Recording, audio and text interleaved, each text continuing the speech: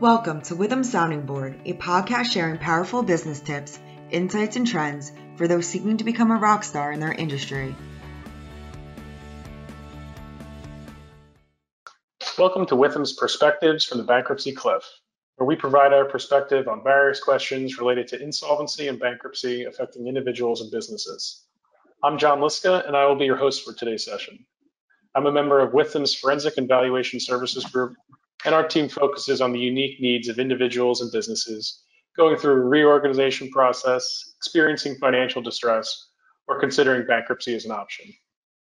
Today, I'm joined by Ken DeGraw, who is a member of our team, to get his perspective on creditor issues during a bankruptcy.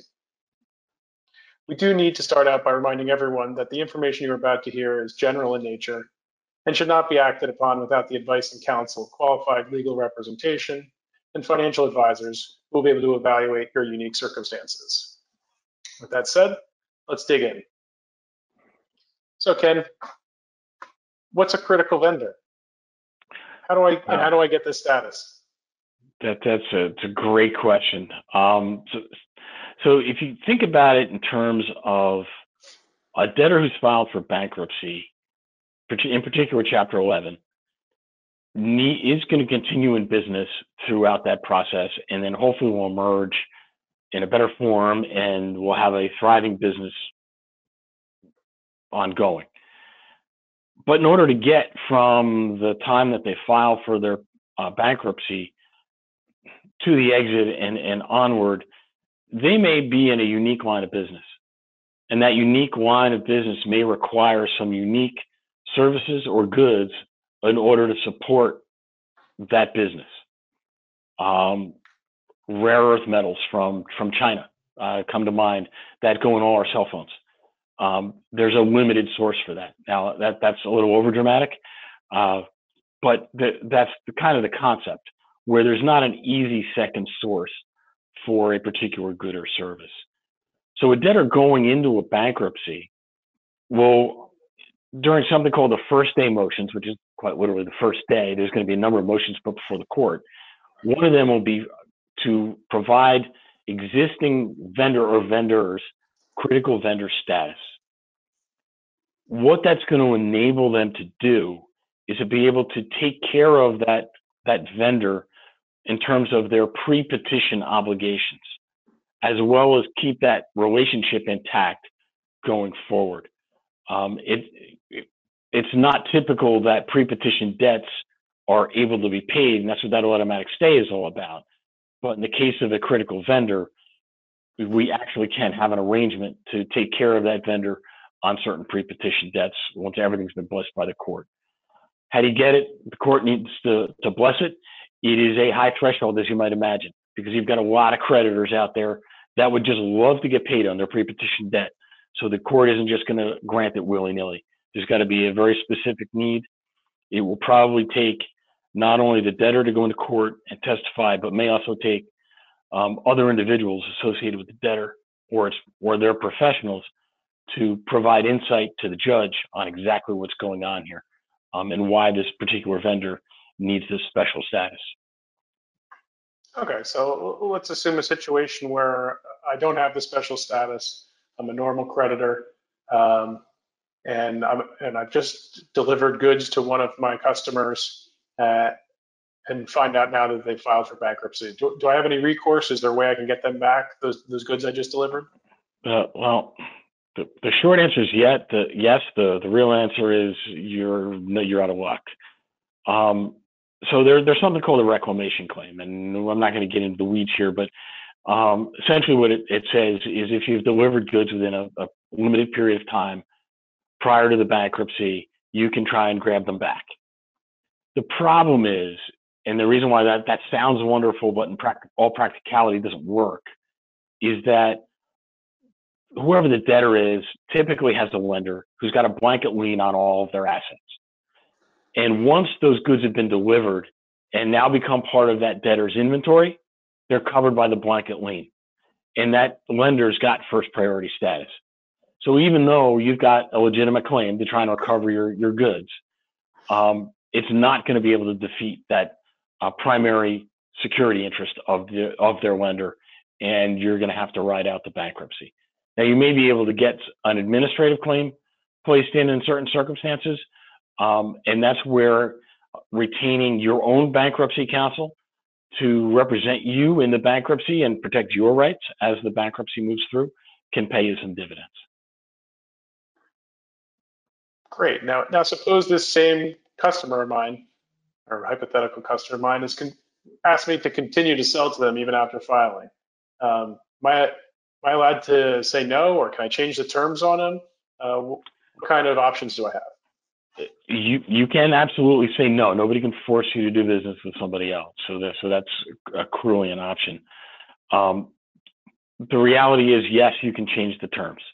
You've clearly got some leverage, particularly if maybe you're not a critical vendor, but you're pretty valuable and you've got a very long relationship with the debtor.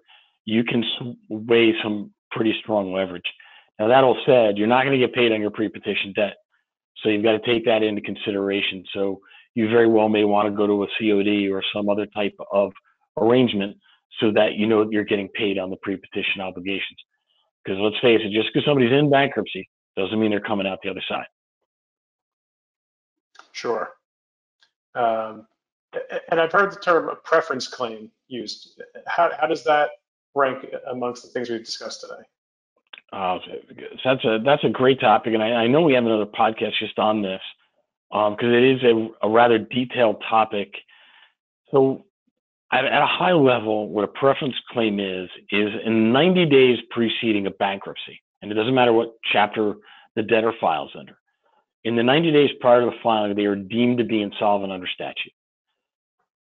Any disbursement that's made in that window of time can potentially be reclaimed by the debtor or a trustee in a bankruptcy.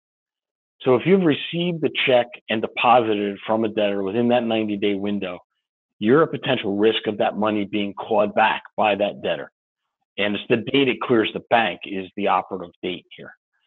So it's that 90-day window prior to filing. All is not lost if you do get one of those little love letters in the mail. Very typically, you're able to play let's make a deal so that some percentage is recovered. Or alternatively, there are a number of defenses that are available to you. One is what's called a contemporaneous exchange, and the other is an ordinary course of business defense. They're technical, they have some nuance to them, and typically what you're going to do there is either hire knowledgeable legal representation or a financial advisor who's familiar with bankruptcy and can do the analysis to determine whether or not you've got a partial or complete defense to the preference claim. So they're a little unnerving. The debtor already owes you a ton of money, and now they're asking for more. What little bit they've paid you back. So it tends to set your hair on fire a little bit. But all is not lost. Take a breath. Find a knowledgeable professional who can help you out, do the analysis, and then go back to the debtor or the trustee and try to work something out so that either you have nothing to pay back or it's just a fraction of the sum. Sure, that sounds like a stressful situation. As a creditor, what happens when you receive a notice for the meeting of creditors? What is that, and what happens when that occurs? Good question. So what happens when a debtor goes into bankruptcy, and it's always going to happen in a Chapter 11 and will happen in a Chapter 7 if it's what's called an asset case. The petition that the debtor files lists all of their creditors and the monies that's owed them. The court then takes that information and sends out these letters to everybody saying, hey, so-and-so was filed for bankruptcy. There's going to be what's called a 341 meeting. You're welcome to attend. 341 simply refers to a code section in the United States Bankruptcy Code. And it goes colloquially by the name of meeting of creditors. So at this meeting, what's going to happen is the debtor's going to be present, typically with their attorney. The Office of the United States Trustee is going to actually host this meeting. And that is the body that oversees all bankruptcy proceedings. And all creditors can attend. The debtor is going to present their version of what has transpired, the good, the bad, and the ugly, as well as their plan to move through the Chapter 11 and come out the other side. In a Chapter 7, there's typically not going to be one of these meetings. It's going to simply be done with the trustee. You will then have an opportunity as a creditor, since you're there, to ask any question you want of the debtor. And it can be completely wide-ranging. And usually it centers around, obviously, how are we going to get paid? How do we fit into the plan of reorganization? What are our options? Usually they've got some legal representation there. You may be represented by your attorney, or your financial advisor can represent you there. More typically, it's legal counsel who are knowledgeable in bankruptcy-related matters, who can provide some information and ask the relevant questions to the debtor, unless you're in the unfortunate position of having been through this before. So that is different than a creditors committee, right? It is different, but they are interconnected. So the top 20 creditors are segregated in that petition I mentioned that gets filed with the court.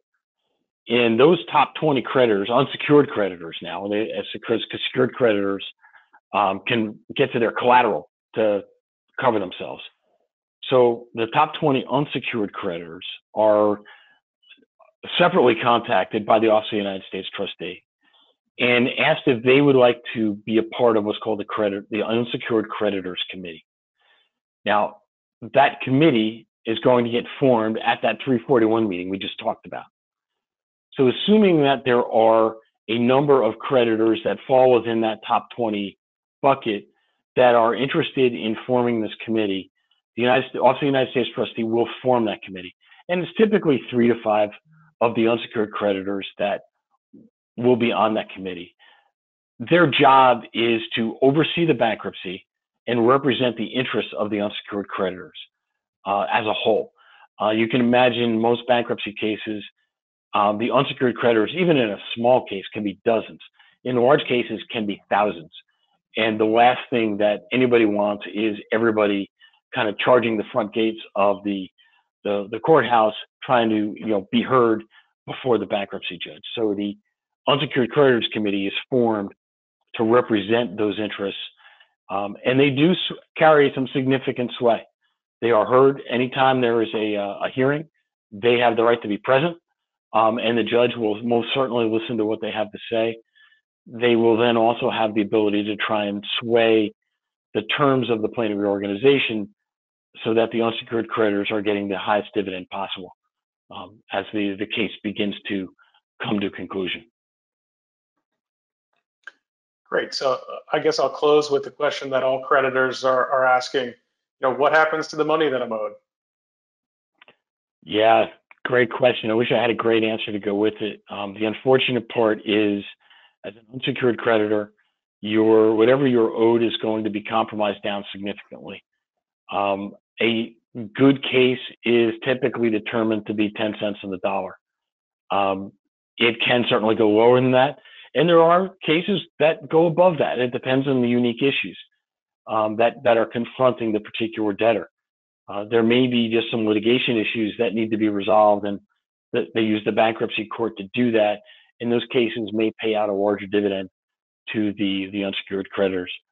As I mentioned, secured creditors have their collateral they can look to, and to the extent the value of their collateral is insufficient, they then also get thrown into the bucket of unsecureds. Even though so that's the good news and the bad news, and kind of the worst news is not all unsecured creditors are created equal. The bankruptcy statutes has something called the absolute priority rule, which means each tranche of unsecured creditors need to be paid in turn before the next tranche can be paid. Certain unsecured creditors get a priority within the bankruptcy. Things like wage claims for employees. They're an unsecured creditor, but a certain amount of their wage claim are considered priority, and they're going to get paid first. Domestic support obligations, certain tax obligations.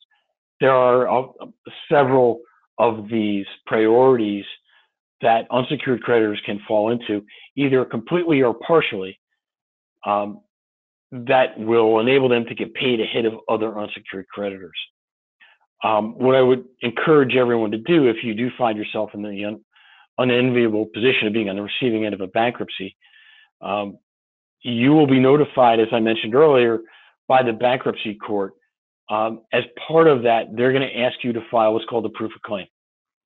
A proof of claim is a document, and it's relatively simple, but what they're asking for is for you to provide documentation associated with the amount of money that you're owed by the debtor. It'll come as kind of shocking news to everybody that the dollar amount that the debtor says they owe you doesn't exactly line up with what you believe they owe you. So by providing that summary and the related documentation in that proof of claim back to the bankruptcy court, not only are you going to be able to support your claim, but if you are in fact due a priority, that's your time to flag it. As I mentioned, some of these cases have literally thousands of unsecured creditors, and it's really easy as these schedules are being put together for someone to miss something. So by filling out that proof of claim properly and identifying those preferences, you're then able to best position yourself for recovery in a bankruptcy. So it was a little long-winded, but I thought there was a lot there that creditors should be aware of as they are confronted with the situation. Yeah, Ken, that was really great. Thank you. That was insightful. And I hope everyone found the information on the creditor issues in bankruptcy helpful. Should you have specific questions regarding your unique circumstances, please reach out to a member of our team. Our contact information can be found on witham.com under the Forensic Evaluation Services. This episode, as well as others in the series, can be found at witham.com. I thank you for listening to Witham's Perspectives from the Bankruptcy Cliff. Thanks for joining us. Be sure to subscribe to our podcast so you'll be first in line to hear what's coming next. Don't want to wait for our next episode? Check us out at witham.com. That's withum.com.